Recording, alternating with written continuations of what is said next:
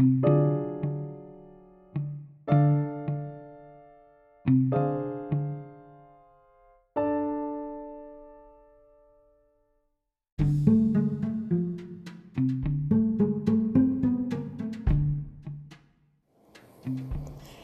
and welcome to Peabody's podcast. I'm your host, Elizabeth W. Marshall. This is episode 7, which means we are still a rather newish podcast. In fact, this is season 1, episode 7. And being a bit new to the world of podcasts, we are particularly glad you found us, that you've chosen to stay and listen, that you're sharing a part of your day with us. Maybe you stumbled upon us or heard about us from a friend or on social media. Any and all of these make our hearts sing, so welcome. If this is your first time as a listener, or if you're returning to the podcast weekly for new episodes every Wednesday, we're grateful to have you here. At Peabody's, we believe in the art of storytelling and the art of listening well to the stories of others. We believe in pursuing the fine art of noticing beauty, awe, and wonder, discovering and uncovering the ordinary of the everyday. And we believe in supporting creatives, sharing their work and listening to them as they share their passions and their art.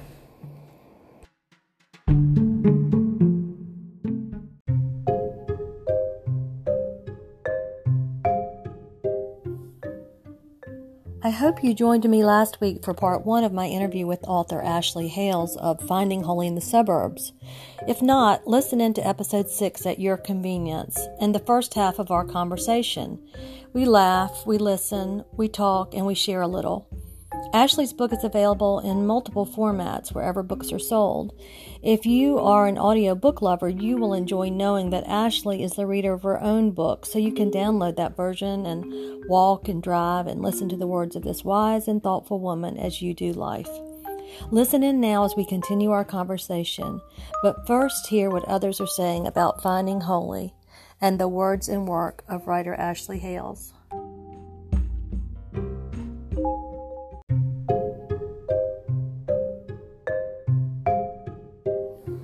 Jen Pollock Michael, author of Teach Us to Want and Keeping Place, says this: Ashley Hales stands in the bold tradition of the ancient prophets.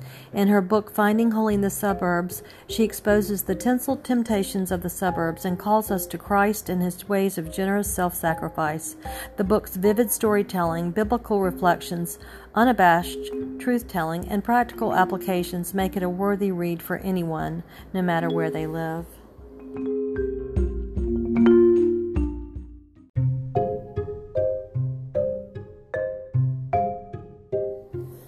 Seth Haynes, author of Coming Clean, A Story of Faith, says this: Ashley is the rare sort of writer, imaginative yet concrete, prophetic yet gentle. She only cuts where she can bring healing.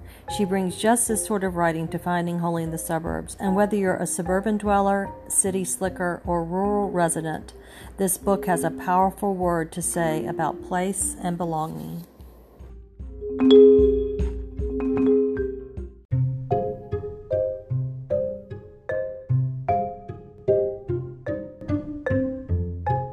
Wonderful to have you back. In the world of podcasting, today is the day before your book release. Today is Monday, the 22nd, and your book release is tomorrow. So congratulations again. And thank you. Oh gosh, I'm thrilled for you. This podcast will air on Wednesday, October 24th. So just to get all of our tenses right, your book releases tomorrow, and I'm so thrilled that you're with me on the eve of your book release. So thanks for carving out time. Of course. So with that being said, I know you're really busy, and so it's a little ironic that I'm wanting to hone in a little bit on chapter 3. I could not find a favorite chapter, but I'm particularly interested in discussing chapter 3, this circling the suburbs in my minivan busyness. And I love the quote that you begin the chapter with. I think it's just so lovely. And I'll read it so our listeners can hear. The words are from Brennan Manning's Abba Child, and he writes, "Our controlled frenzy creates the illusion of a well-ordered existence. We move from crisis to crisis, responding to the urgent and neglecting the essential." Mm-hmm. So I would just love to spend a minute in this chapter on busyness and talk about how slowing and finding pockets of quiet and even silence are vital to our souls and to finding holy in the suburbs and really everywhere. Mm-hmm. Yeah. Yeah. Thank you. I think for me, even just today, I woke up early and I had a lot of quiet as I worked on everything that needs to happen for this book launch. And just some time in prayer. And then I ended up, because it's my husband's day off today, we grabbed a coffee together. I went on a walk with my sister-in-law, and those sorts of kind of grounding moments really even allow me to then, do the school pickup and do the errands and do the laundry and all of these things that kind of, really vie for our attention and our affections. So for me, it's been some of these quieter rhythms of walking, of, connecting with people, of having silence and stillness before the house wakes up that have been really grounding.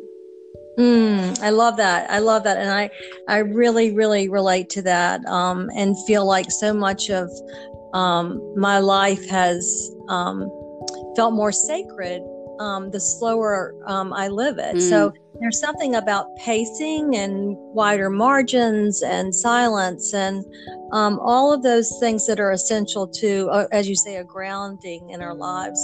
And also, I think they lead to a holiness. So this chapter is just so rich. One of the lines that you write that I absolutely love, and I'd love for you to connect the dots a little bit more to this, you say, we have to have the courage to slow down. And to me, that's so profound. Yeah, I think it's just so easy just to do what everyone else around us does, and that's going to look differently in different places. But I mean, for where I am, it's it's scheduling their kids, it's doing all the things to help their advancement and their success, and that it just becomes that's the way of life, and to step out of that frenetic activity is countercultural. And so to choose to eat dinner around our table, to choose to say, okay, we're going to schedule time for our family, or schedule time for just being in the neighborhood, or that we are choosing to not participate in sports on a Sunday, or whatever it is, that these sorts of rhythms that we create boundaries around them actually helps us to experience that freedom and that rest that God wants us to experience when we have a good boundary. But when we're simply just kind of going with whatever our culture tells us to do, and they're always going to want us to hurry up, we will not really, I don't think, experience or be able to listen carefully to where God would have us be. I love that. And that leads to some of the deepness that you uncover in this chapter about, first of all, let me say, I love the way you put a sentence together. I love your writing, and I'm reading some of the sentences over and over again, and some of them are really, really resonating with me, particularly in my life now, because I have this theme in my life and in this podcast of pursuing the art of noticing, which requires me to slow down and has required me to learn to say no to things and to build wider margins in my day. And so I'm on page 75, and I love this line where you talk about this lifeline of noticing. To me, that's just poetry, Ashley. I love it. So thank you.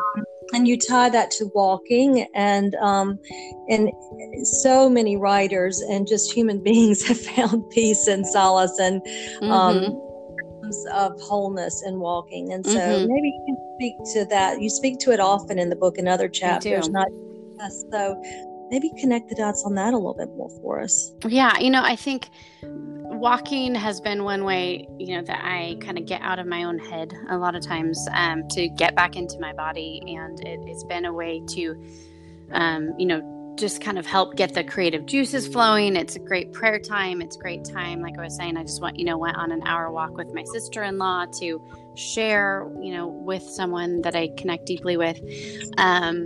It's great for our kids just to get the energy out. But, a lot of it too is like, these are just the normal rhythms that I need to be healthy and be whole, and to also notice my place and to see the needs around me.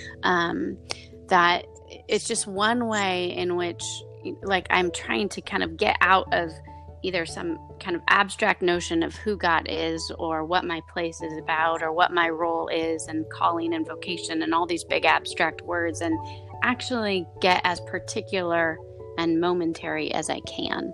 And I think for me, it just helps root me in the particular, in the concrete, which I think, makes me a better writer, but also just a better person, to be able to slow down, to notice, to pay attention, to really see the world instead of just running past it. That's so beautifully said. I have another particular fascination with labyrinths, and you referenced a labyrinth in your neighborhood, in your suburb. And I've read some books on labyrinths, and I love the whole notion of what that does to us in terms of slowing. So can you share briefly the story of the labyrinth? Yeah, so it was just, it's funny, it's really just like a few hundred yards away from our house, and it's just this, I think the suburban master planners just probably thought, oh, well, that's kind of fun, and that's going to add interest or something to the area. And most of the time we just run through it. It's kind of this oddity in the middle of our running paths where we are. And, one day I was with my two little kids, and they love going around in circles. And I was like, hey, I'm going to walk the labyrinth. And so I'm hopeful, like, for this space of transformation, that you'll get to the center and experience more of God. And I didn't, and it was kind of jarring because it's kind of like, I'm doing this thing, God, why aren't you showing up for me how I tell you to?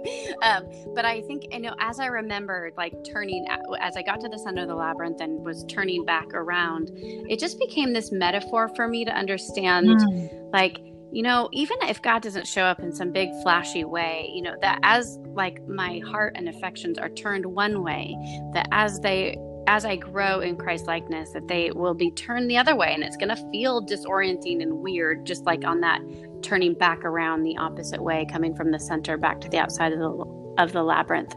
And so for me, sometimes things like that these are exercises in being present to our place, to our bodies, to ourselves, to God, and not expecting God to necessarily show up in big, flashy, burning bush moments, but to practice and to walk and have those disciplines of seeing and hearing and noticing that you talk about too. Well, it's interesting. One of the first times I went to a labyrinth, I went with a real, how shall I say it, a stubbornness of spirit. And I was almost going to try to prove that the labyrinth would have no effect on me. Yeah. And so I know what you're saying. And so I went and I tried to go through it really fast. Yeah. And I thought, well, I'm just going to not do what I'm meant to do.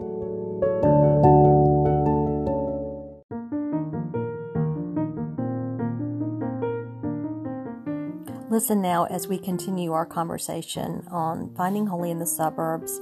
I ask Ashley to dig a little deeper into the heart of the message and to give us some practical wisdom. Elizabeth, yeah, you're right. We all live busy lives, but I love how the focus of your podcast is on the importance of noticing and how we can notice. I mean, for instance, on my launch day, which was the 23rd, I was driving to pick up my son from soccer, and the moon is this gorgeous harvest moon, it looks like.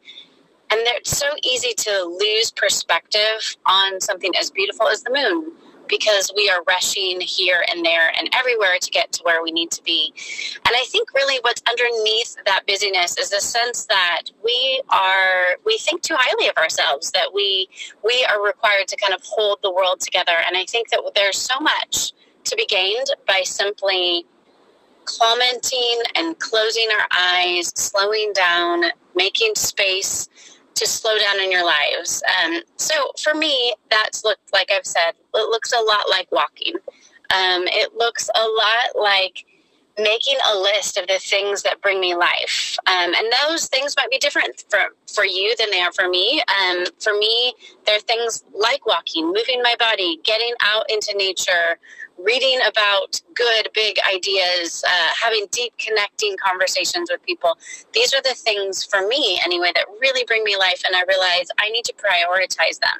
Yet at the same time, I have had several times, right, where I have, here's my checklist, work out, drink a lot of water, eat healthy, do the walk, be out in nature, spend time with God, have great conversations. And I still find myself struggling with the same sort of things.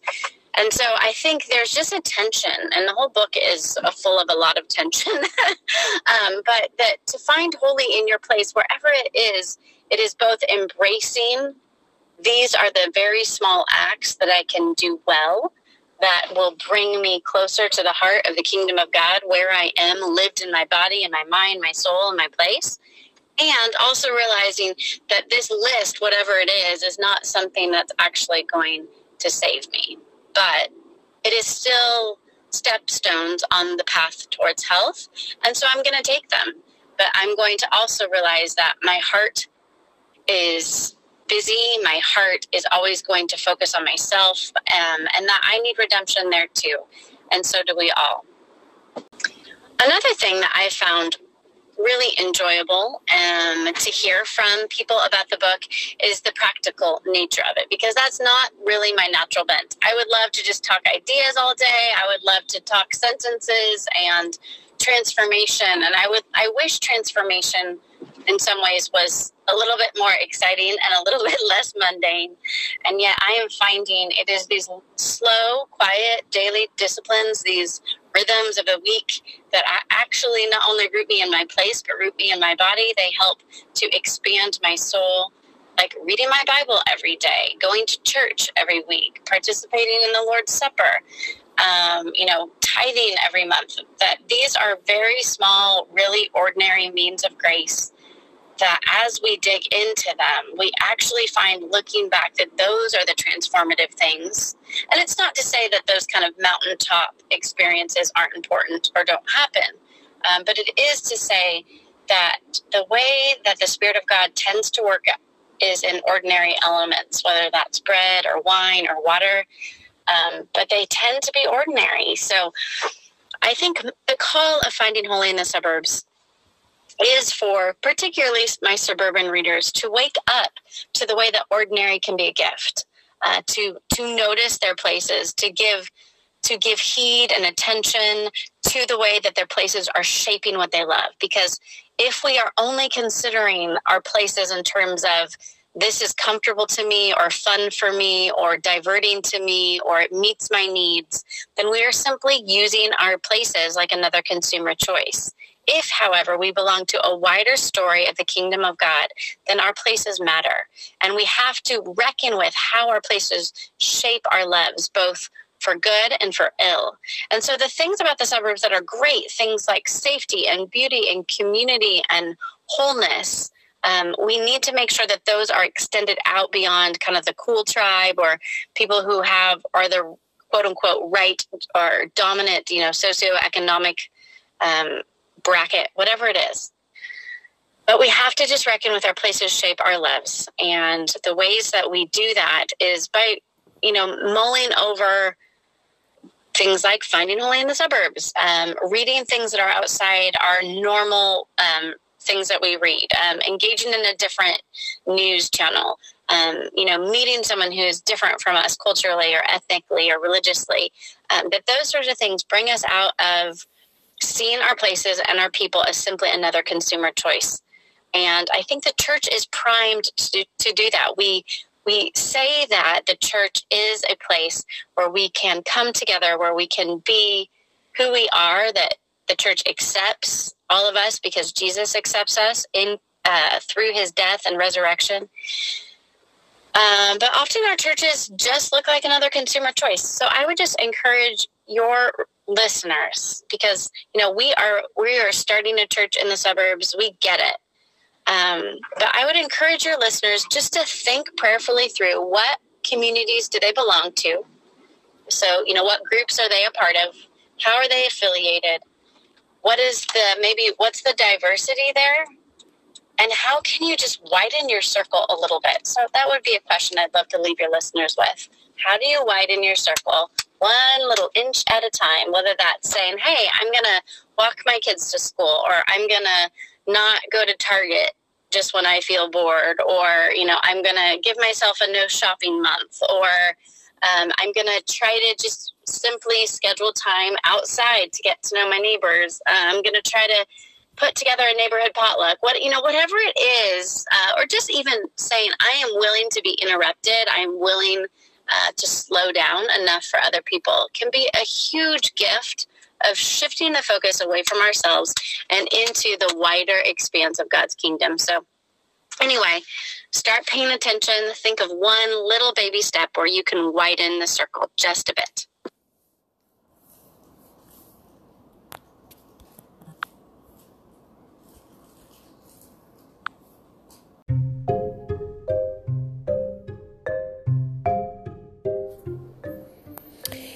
In the chapter entitled Being Beloved, Ashley lays out at the end of the chapter a section entitled Practice. Here she lays out 4 practical steps that the reader can take. The first is waking ritual, the second read, the third spark your imagination, and the fourth repent and pray. Under number 3, Ashley writes as follows: spark your imagination, read books, look at art, read poetry, listen to good music, and notice nature as the handiwork of the artist. As we see all of life and the artistic and cultural products as pointing back to God, our loves and imaginations are formed. This is the slow work of growing into a greater love and a better story.